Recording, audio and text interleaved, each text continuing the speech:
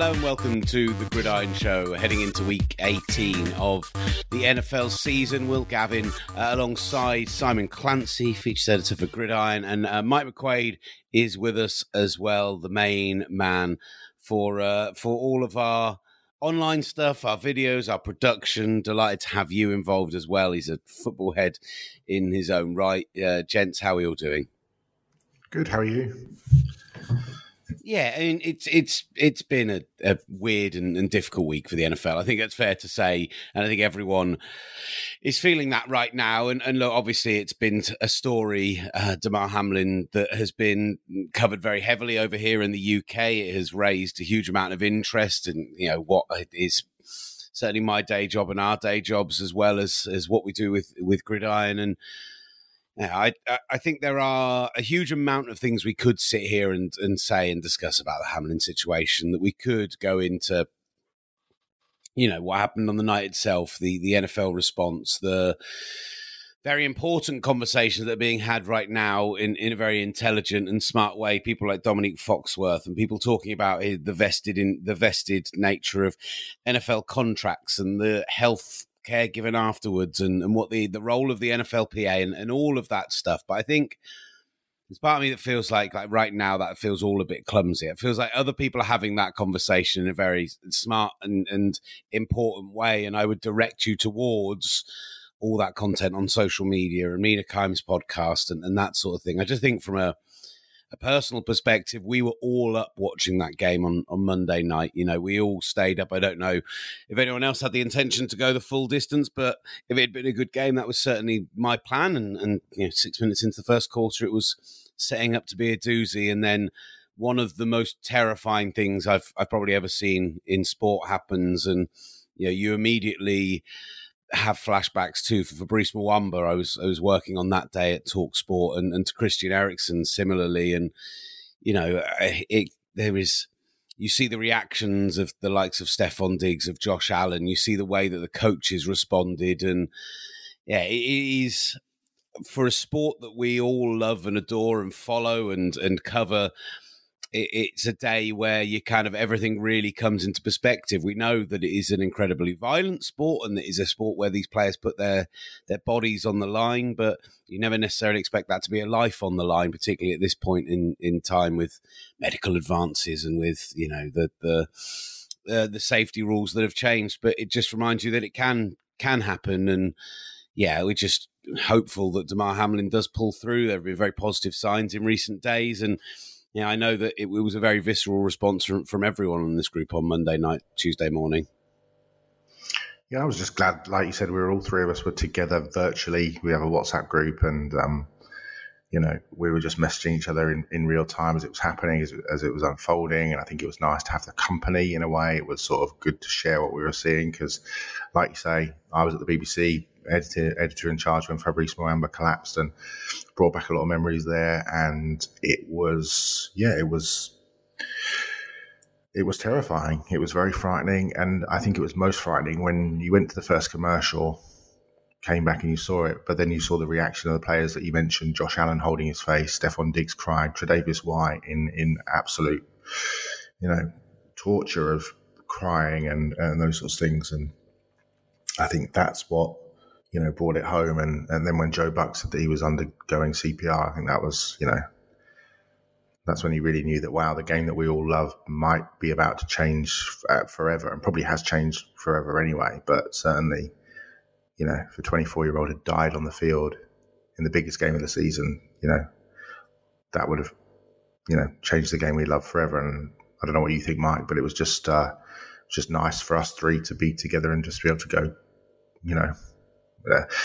it's weird. After 9/11, I was at Radio 4, and I was the first program back on air after news for 9/11. And one of the guests, I used to produce midweek on Radio 4, and one of the guests said, all I wanted to do was just hug somebody that I knew after spending the day watching it. And in a weird way, it sort of felt like that as well. And I think the three of us just were able to sort of, as twee as it sounds, were able to just, provide virtual hugs for each other. And I know I didn't go to sleep until, I went to bed about 4. I don't think I fell asleep for about another hour, just because you're replaying it and thinking, God, this guy's fighting for his life. And It was difficult, Mike, wasn't it? It was a difficult night.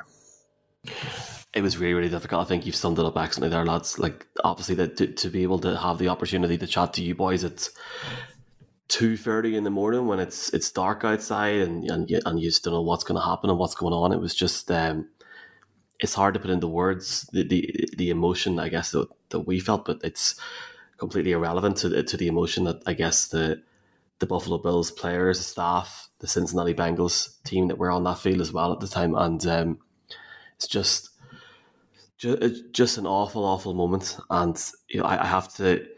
I can't imagine what it's like working on media, one thing, and having to sort of bring people through that for the guts of 45 minutes to an hour on Monday night, Tuesday morning our time.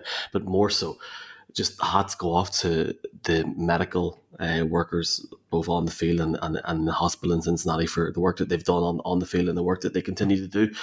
And prayers are with Damar and his family, and obviously with the Buffalo Bills organization. Football is completely secondary when it comes to this, and please God we don't see something like this ever again. It's just not nice to see it all, and it's been a very, very weird week because of it.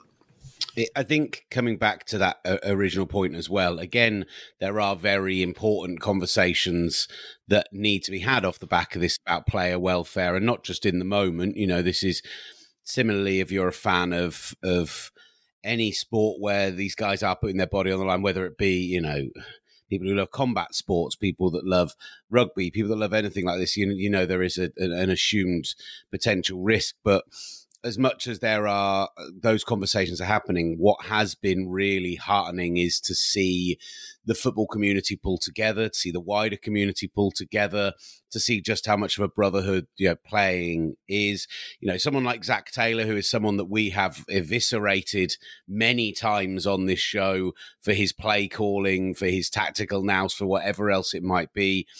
To see that he's clearly a very good human being and see the way that he's responded with his players and similarly with Sean McDermott, like all that stuff is so heartwarming. And to see just like, I know, Simon is as big a kind of draft Nick and college football guy as anyone I know. But for me, the best parts of the draft and the best parts of watching these young men fulfill these dreams is, seeing these guys who come from very difficult backgrounds, who have these phenomenal stories, who you just want to root for because they're great human beings. And the more and more of that stuff that came out about Damar Hamlin over the recent days, and obviously there's been a big focus on his toy drive raising $6 million, and that's great that people have put money into that, but it's just what clearly a great human being, a great teammate he is, and that all just puts that kind of human element even more into perspective. And I do, the NFL has, as any walk of life does, some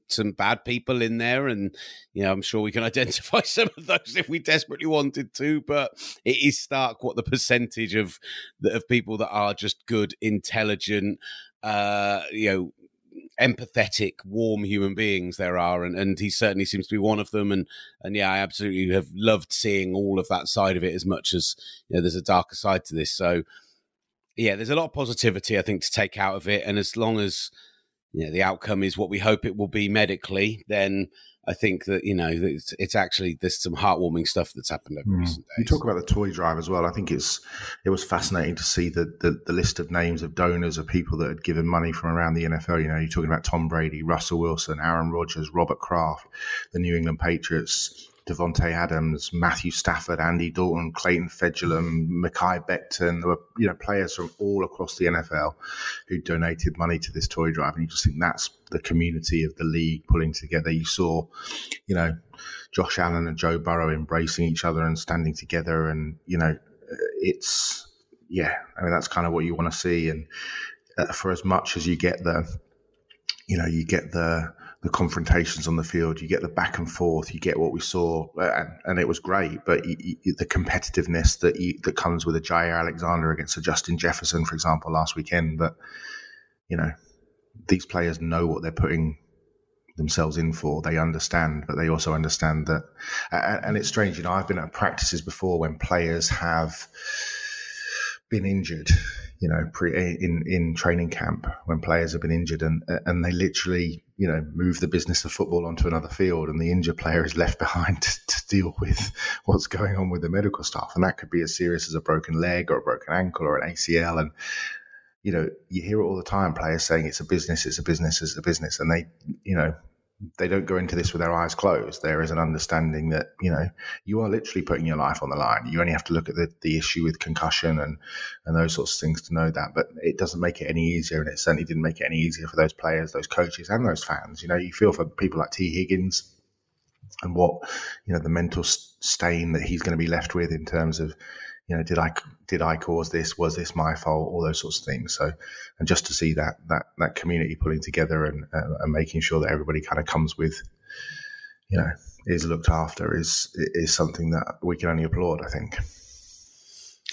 Well, look, I obviously our thoughts are with Damar Hamlin, with his family, with everyone involved in this, and it's so clumsy to speculate on what will happen now, not from his perspective, but from the perspective of what the league will do. There are so many variances being thrown out there, so many different ways of approaching this. Had this been some of the meaningless Monday night football games that Joe Buck and Troy Aikman have had to commentate on over the past 18 weeks, then maybe this would be a lot cleaner. But the fact that it did happen in probably the biggest regular season game of the back end of the season does have huge implications, and obviously huge implications on the conversations we're going to have and on the rest of the season going forward. Increasingly it feels like this is getting delayed to a point where there's going to have to be a drastic solution, whether that is a cancellation of the game, a forcing of a tie, an acceptance of seeding, or whether that is a delay of the playoffs. And there's talks of bye weeks and moving things around. This is going to have huge, wide-ranging football impact as well. And we should be looking forward to Week 18. So let's focus on the football, because, come Sunday, it's going to be a bizarre day of covering those games. We're actually normally in that window where on the radio show I work on, we would normally do round the ground games. We're going to do the Bills Patriots game, not only because it's a huge game, but obviously because it is going to be such a big moment, and we were going to the comms team as early as possible and really wanting to get that feel of that stadium live. On the AFC side, like we say, it is very messy, but there are 3 or 4 very clear situations we need to talk about. You were saying earlier, Simon, that's I guess the concern with that Bills-Patriots game is if they do play it, and that is still an if at this point as we record on Thursday morning, how do they emotionally respond to what's happened? What about the players who have made the decision to stay behind and stay in Cincinnati? Are they going to join back up with the team? I know Cincinnati got back together for the first time yesterday, practiced, had media availability. Their game with the Ravens was confirmed as going ahead at 6 p.m. on Sunday. But yeah, I think from a footballing perspective, there's just no way of predicting how that game could go. The Bills should be smashing the Patriots and saving us from having to watch New England in the postseason this year. And yet, Lord knows how that's going to play out in any way on Sunday. Yeah, it'll be fascinating. And from a completely selfish point of view, I'm a fan of the Miami Dolphins, and the Dolphins need the Bills to beat the Patriots for the Dolphins to get into the playoffs. And, you don't know how that's going to play out. And what you do know is that I think, this word's been used a lot this week, but unprecedented. I think there'll be an unprecedented level of emotion in Buffalo on Sunday. From the fans, I think you'll probably see players in tears in the warm-ups or, before the game, especially if that amazing Buffalo crowd kind of get involved, which they always do. They will be loud and they will be supportive. Who knows what's going to happen? Let's hope there's some good Damar news before then. And, that you just wonder how much the wave of emotion will carry the players through. Will it carry them through the game, or will it just get to a point where it's been such an emotional week that as soon as the game starts, they just hit a wall and maybe the Patriots end up winning by 20, 25 points just because of we just don't know. And, there's obviously a competitive, it's unlikely, but let's say Tennessee and the Titans tie, then they are also looking at that game for, to see how they get into the playoffs. So there are ramifications based on it, and the Bills players will be as focused as they possibly can be. The coaching staff will be as focused as they possibly can be. But Mike, how can you possibly be focused to play an NFL game 5 days after watching one of your teammates receive CPR to keep him alive right in front of you, essentially in your own office? How do you countenance that? How do you turn that into something good? And also the Bills need to win, because I'm sure beyond the injury, they would like to play their games at home, and in many ways, playing all their games at home throughout the playoffs is a representation of being able to continue to support Damar and doing it in your own stadium, and hopefully he's able to come home during that playoff run. Excuse me, and who knows? He might hopefully be available to come out onto the field before the AFC Championship game or something. Something that would be fantastic to see. But you'd love to see that in Buffalo. So there is a competitive issue as we head into this week, Mike, isn't there? But you also understand that emotions prevail in these situations. It's really intriguing because you've got one side, obviously the Patriots trying to get into the playoffs. For me, the Bills, if the Bills get home field advantage throughout the playoffs now, however likely or unlikely it is, I have them going to Arizona. I think they're not going to be beaten in Buffalo, and I think that is key for them. And yes, outside of everything that's happened, Bills fans will want to have that. If they had won on Monday night, they would have been number one seed going into week 18, and that is their thing. And I guess we can talk about that in the days and weeks that pursue here. For me, it's all about community. You look at Bills Mafia, the Bills fans praying and coming together as a community outside the stadium on Tuesday, the Kelly family as well. I fully agree there's going to be an unbelievable amount of emotion involved in that game beforehand and during and after. Something tells me the crowd in Buffalo is going to get them through it. I don't know what it is, if it's the support, if it's the screaming, if it's the emotional, mental support from everybody on the sideline.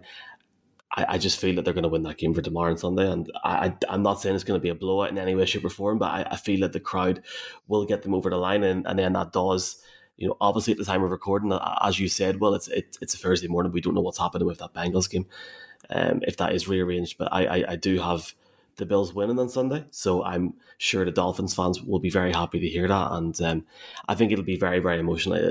It'll be something that we watch back on in years to come, and hopefully it's a good game on Sunday. I know the Bills have started to go through certain walkthroughs on Wednesday, so hopefully they can get some sort of normality back into their prep this week. I look elsewhere in that kind of AFC race. That Bengals-Ravens game in itself, huge for the seeding, but also, the AFC North still very much on the line in that situation. Also will be, I think that the results from this weekend are going to have an impact as well on how they make a decision going forward. Maybe they feel they need to make a decision before Sunday, but, knowing what the effect of that Bengals game could have on the playoffs, I think we'll have a decision. And look, we have those games on Saturday, of course. You mentioned Jags Titans, Derrick Henry back in practice this week, and there's a cat invading my camera as I say this. If you get it out, I'll do it again, but if not, don't worry about it. There is that kind of question mark over. So Jags Titans on Saturday, Derrick Henry back in practice, but Josh Dobbs likely starting, and the Jaguars emerging as a real force. And for me, I look at them and I look at the Chargers right now, Mike, and I think to myself, those are a couple of teams who, with impressive wins this weekend and the right playoff seeding, have got a real chance to go and act as spoilers on wildcard games whenever those should happen. So we talk about the NFL, but have you ever experienced the NFL in its natural state, live and in person in America, surrounded by tens of thousands of screaming, partisan fans after spending hours beforehand in the car park outside the stadium, enjoying a cold beer, maybe one or two, as the smell of barbecue and tailgate food wafts deliciously through the air? If not, or if you have, and you fancy doing it again, well, Touchdown Trips folks, are the experts in creating amazing travel packages for your favorite NFL team. And when we say amazing, we mean it. The guys and the girls at Touchdown Trips put fans first and are passionate. The fans who book with them get a proper, unforgettable, and more importantly, a unique NFL experience. You don't just get tickets, but an authentic pre-game tailgate with local fans. College fan? You want to go to a college game? Stadium tour? Why not? As well as all that, they include flights from across the UK, they've got fantastic hotels, and anything else you may want to add, such as an NBA game, or an NHL game, or a local excursion, to create truly bespoke packages that are, more importantly, ATOL protected and ABTA bonded. So, if you're thinking of going to a game this season or next and just want to get in touch, give the team at Touchdown Trips a shout today at touchdowntrips.com. Check them out on Facebook, facebook.com/Touchdown Trips, or Twitter at Touchdown Trips. Touchdown Trips. You have to see it to believe it.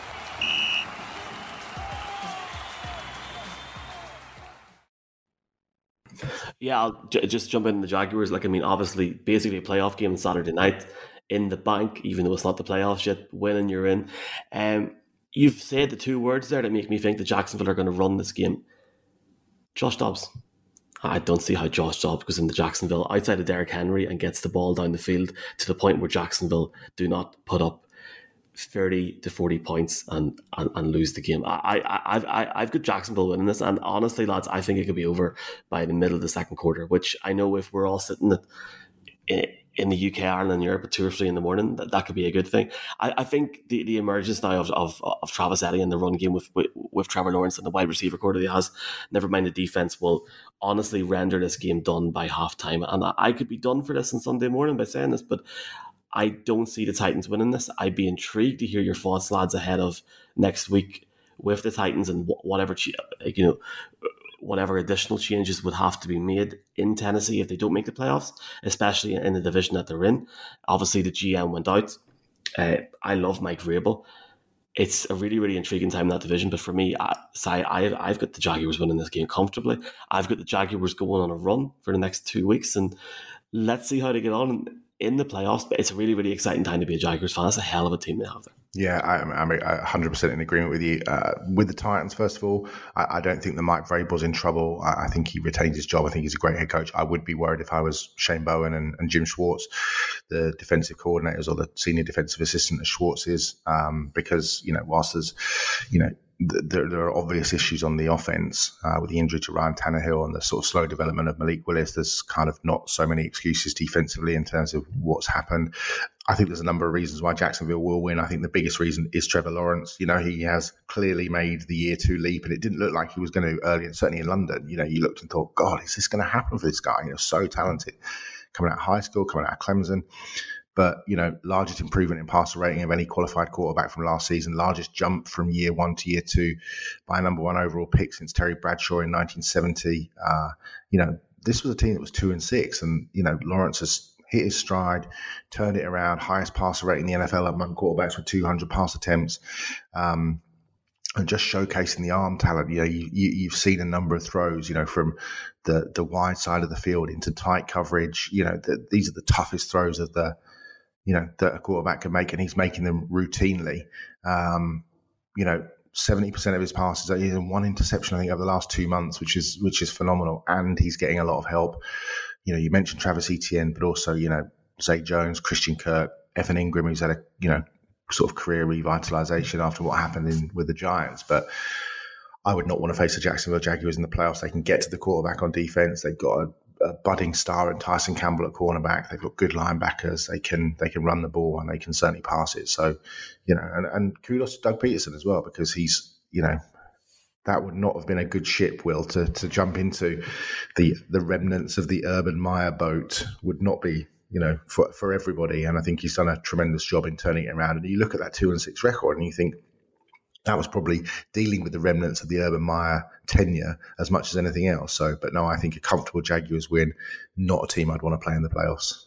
It's interesting. I still think the one area of the Jaguars' defense that can be exploited is if you've got a strong and well-run run game, and therefore Derrick Henry does make a big difference to me and keeps this game a little tighter if he's in and he's at full strength. It's interesting that you mentioned because of the injuries on the offensive side of the ball, particularly. I mean, the line has been decimated all year long. It sounds like Todd Downing's already out the door, like based on reports that are coming out this week, and certainly Titans fans get frustrated that even though they've had those injuries, the play calling, I mean, consistently taking Derrick Henry off the field on 3rd and short seems just bizarre to me, and yet it's something he's doing with extreme regularity at the moment. So, like you said, I think Vrabel, as a leader of men, as a head coach who has developed this team over the last few years and turned them into a perennial contender, will certainly keep his job. But I suspect there will be a bit of a cleaning house below him. And yeah, much like you guys, I'm expecting a Jaguars win. Similarly, in the earlier game, as much as we saw Jarrett Stidham giving 2 fingers to everyone in New England with his performance for the Raiders this past weekend, traded for a 6th round pick, never given a real opportunity there, and playing, probably the best debut we saw all season from any position. I can't see the Chiefs going in there and not picking up a win with the 1 seed on the line. I feel like those 2 Saturday games, I find Raiders Chiefs an odd pick. I know that it's kind of 2 exciting teams. The Raiders have just put up a really good performance, but even prior to everything that happened in Cincinnati on Monday, it just seemed odd to put the Chiefs on Saturday night to me. I thought it would be something a bit more standalone. They've kind of given us that with Packers-Lions on Sunday night. I know that the Seahawks result will affect it. I know that if the Seahawks beat the Rams, an improving Rams team, but still not a good Rams team, that means the Lions are already out of contention. But I think I said this last week, but I don't see a world where even if the playoffs is off the plate by the time you get to that game at Lambeau Field on Sunday night, that Dan Campbell doesn't have that team still as fired up as anyone could possibly be. And the Lions don't go in there going, right, we might not make it ourselves, but a winning record in a year where no one expected it, coming from a point where they were 1-6 to start the season, to go into Lambeau and prevent our great rivals from going to the playoffs. If you don't think that's motivation enough to get that team up for it, then I think that'll get them. It's not the same as going to the playoffs, but I think it'll get them to a pretty similar level, Simon. Yeah, agreed. I mean, I don't think I can add to that, Will. I just 100% agree. I think you've nailed it. I think you have to ask questions about Aaron Rodgers. If the Packers don't win on Sunday night, what is Monday morning going to be like in Green Bay? Because everyone's going to start talking and talking and talking. I just don't see a scenario where they don't win, mate. I know. But could you imagine if it didn't? I absolutely see a scenario where they don't win. This season's been weird as anything, and the Lions have been, barring that Panthers performance, very good. And actually against the Bears, I saw that opening drive where Justin Fields ran all over them, and that side of the ball was looking like it was going to struggle again. I thought, Lord, are we in for another bizarre weekend? Has Aaron Glenn's defense really fallen off? And the Bears aren't good, not like the Packers are, but they completely shut them down after that. They looked great on offense again. I think the Lions are good enough to act as spoilers. Oh, yeah, I don't disagree. And look, there's one of us on this podcast that chose the Lions as a wildcard team. I don't want to boast, but I just why did I set you up for that? I don't even know. I know. But I just think Green Bay have just, they're starting to put it together on defense. The last 3 or 4 weeks, Joe Barry has changed things up, and you saw that. Certainly with the way they bracketed Justin Jefferson and shut down that Vikings defense, they're getting players healthy. Offensively, it feels like the receivers are beginning to, gel now after a while with Aaron Rodgers. Robert Tonyan's back and feeling healthier. David Bakhtiari's back and playing more snaps. Look, this is a team that can run the ball. They've got a back-to-back MVP quarterback. They've got talent at wide receiver. They've got talent at tight end. They've got an excellent offensive line. They've got an excellent defensive line. They've got linebackers who can cover, and they've got a really good secondary, and they can play special teams in terms of the kicking game. And in Keyshawn Nixon, they've got the most dangerous special teams return man in football, and one of the most dangerous players we've seen, over the last few years in terms of his ability to return the ball. So, and they've been there before. So they can get to important moments in games and not shrink like a team that's never been there before. So I think the Packers will beat the Lions, and I don't think necessarily, Green Bay are a team you want to see coming into your city first round of the playoffs. I know, Will, that will almost certainly be your 49ers, and I think your 49ers will win. But, there are other teams that, if I'm Kyle Shanahan and that 49ers team, I'd much rather be playing Detroit than thinking, look, one of the greatest quarterbacks of all time who's still got it. He's been a bit inconsistent this year, but he's still got it, and he's coming into town. This is not going to be an easy game. I looked down the rest of the NFC this weekend, and I essentially, with those playoff contenders, of 1 through 5, barring the Buccaneers, who are already locked into position, I just basically don't see anyone losing that game and ruining the seeding as it is. The Vikings should beat the Bears handily, regardless of how poor they were last weekend. The 49ers are facing a Cardinals team who we already know are starting David Blau and have no DeAndre Hopkins this weekend, and were arguably already the worst team in football before that was revealed. I'd be stunned if the Eagles lose to the Giants, considering the Giants know they're in the 6th seed. And the one thing the Giants are, as well as Daboll's had them coached up this year, is they're not a deep squad. So I imagine they rest as well. It does tee us up for whatever happens in that 7 seed, a really great wildcard weekend in the NFC. Giants Vikings is a fascinating game, considering the way that Daboll's coaching that team. You can absolutely imagine them going into Minnesota and getting a victory. Cowboys Bucks, I feel like, is destined to be Sunday night football. It's just NFC East team against Tom Brady in the playoffs, winning a 19th division title, yada, yada, yada. And then I actually think any of Seahawks, Lions, or Packers going to San Francisco is a fun game, but Packers 49ers is the most intriguing. Maybe Lions 49ers is more fun, but Packers 49ers, I mean, the idea that they've gone on this absolute tear to sneak into the playoffs when no one gave them a chance, and now they go up against the team who have perennially tortured them in the playoffs in the Aaron Rodgers era, certainly for the last 11 years. That's a good set of games in the NFC. I'm really looking forward to this weekend, and I really do feel as if there is a shock coming this weekend that will alter. Who do you think? What's the shock? I think the Packers lose on Sunday. Do you? I don't know. Yeah, I do. I've got a feeling. I watched the game on Christmas Day, and it was just so obvious that was going to happen last week against Minnesota, where Minnesota completely fell apart and Rodgers finds his second gear and finally somehow does his best Odell Beckham impression and turns up, properly in week 17 or week 16 of the season. Something tells me, regardless what happens in Seattle, Dan Campbell's going to go into Green Bay and just wipe them out. The ramifications, do you not think the ramifications if Green Bay do lose might be volcanic in terms of what happens to that team? Is that a situation where Brian Gutekunst and Mark Murphy then suddenly think, we didn't make the playoffs. We've got a lot of young players. Is it time to move Aaron Rodgers on because we've got Jordan Love here in the wings who look good coming off the bench against Philadelphia? And it's kind of now or never really with Love. You've got to play him at some point, right? And maybe we trade Aaron Rodgers and that starts a big old ball rolling down a hill where, Aaron Rodgers ends up in Las Vegas or he ends up in Indianapolis or somewhere that needs a quarterback. And, there's just this huge trade and you see the 3-time MVP, Super Bowl champion on the move finally for the first time in his career. And the Jordan Love era begins in Wisconsin. It could easily happen if they don't make the playoffs. I mean, it will be stunning if that is what happens. If you go from 4-8 to 8-9, and you miss out based on the last week of the season when no one gave you a chance, that's pretty rough. My only problem with the Packers losing on Sunday, and I do think there is an opportunity for that to happen, is I have a fear that as much as the end of this season has been, from a footballing perspective, kind of putting the other stuff to a side, has been excellent. And actually the 7th seed, as someone who is a big doubter in 7 teams in the playoff, has thrown up some really fun Week 18 matchups.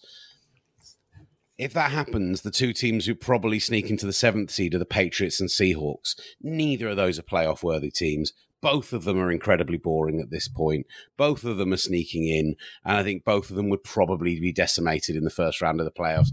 That's not what I want to see. I think that, the Dolphins maybe is a struggle unless they do get that bye week if the playoffs get moved around. But at least it'll be entertaining. At least it'll be entertaining, exactly. I think the Steelers with that defense would be more fun and more likely to throw up a potential upset. I just think Seahawks, the only thing going for them is the kind of division rival nature, yada, yada, yada. But I just don't buy it. Don't like it. Something's going to happen, man. Something's going to happen. And remember the Colts game last year in Week 18. Yeah. Remember, nobody gave the Jags a chance, and it just happened. You never know. It will be interesting because, and going back to what we talked about at the top of the program, emotion won't just be in Buffalo. I think there'll be emotion around the league. I think there'll be, you only had to listen to the press conferences of players across the league yesterday. Aaron Rodgers on Pat McAfee on Tuesday, different players talking, different players tweeting.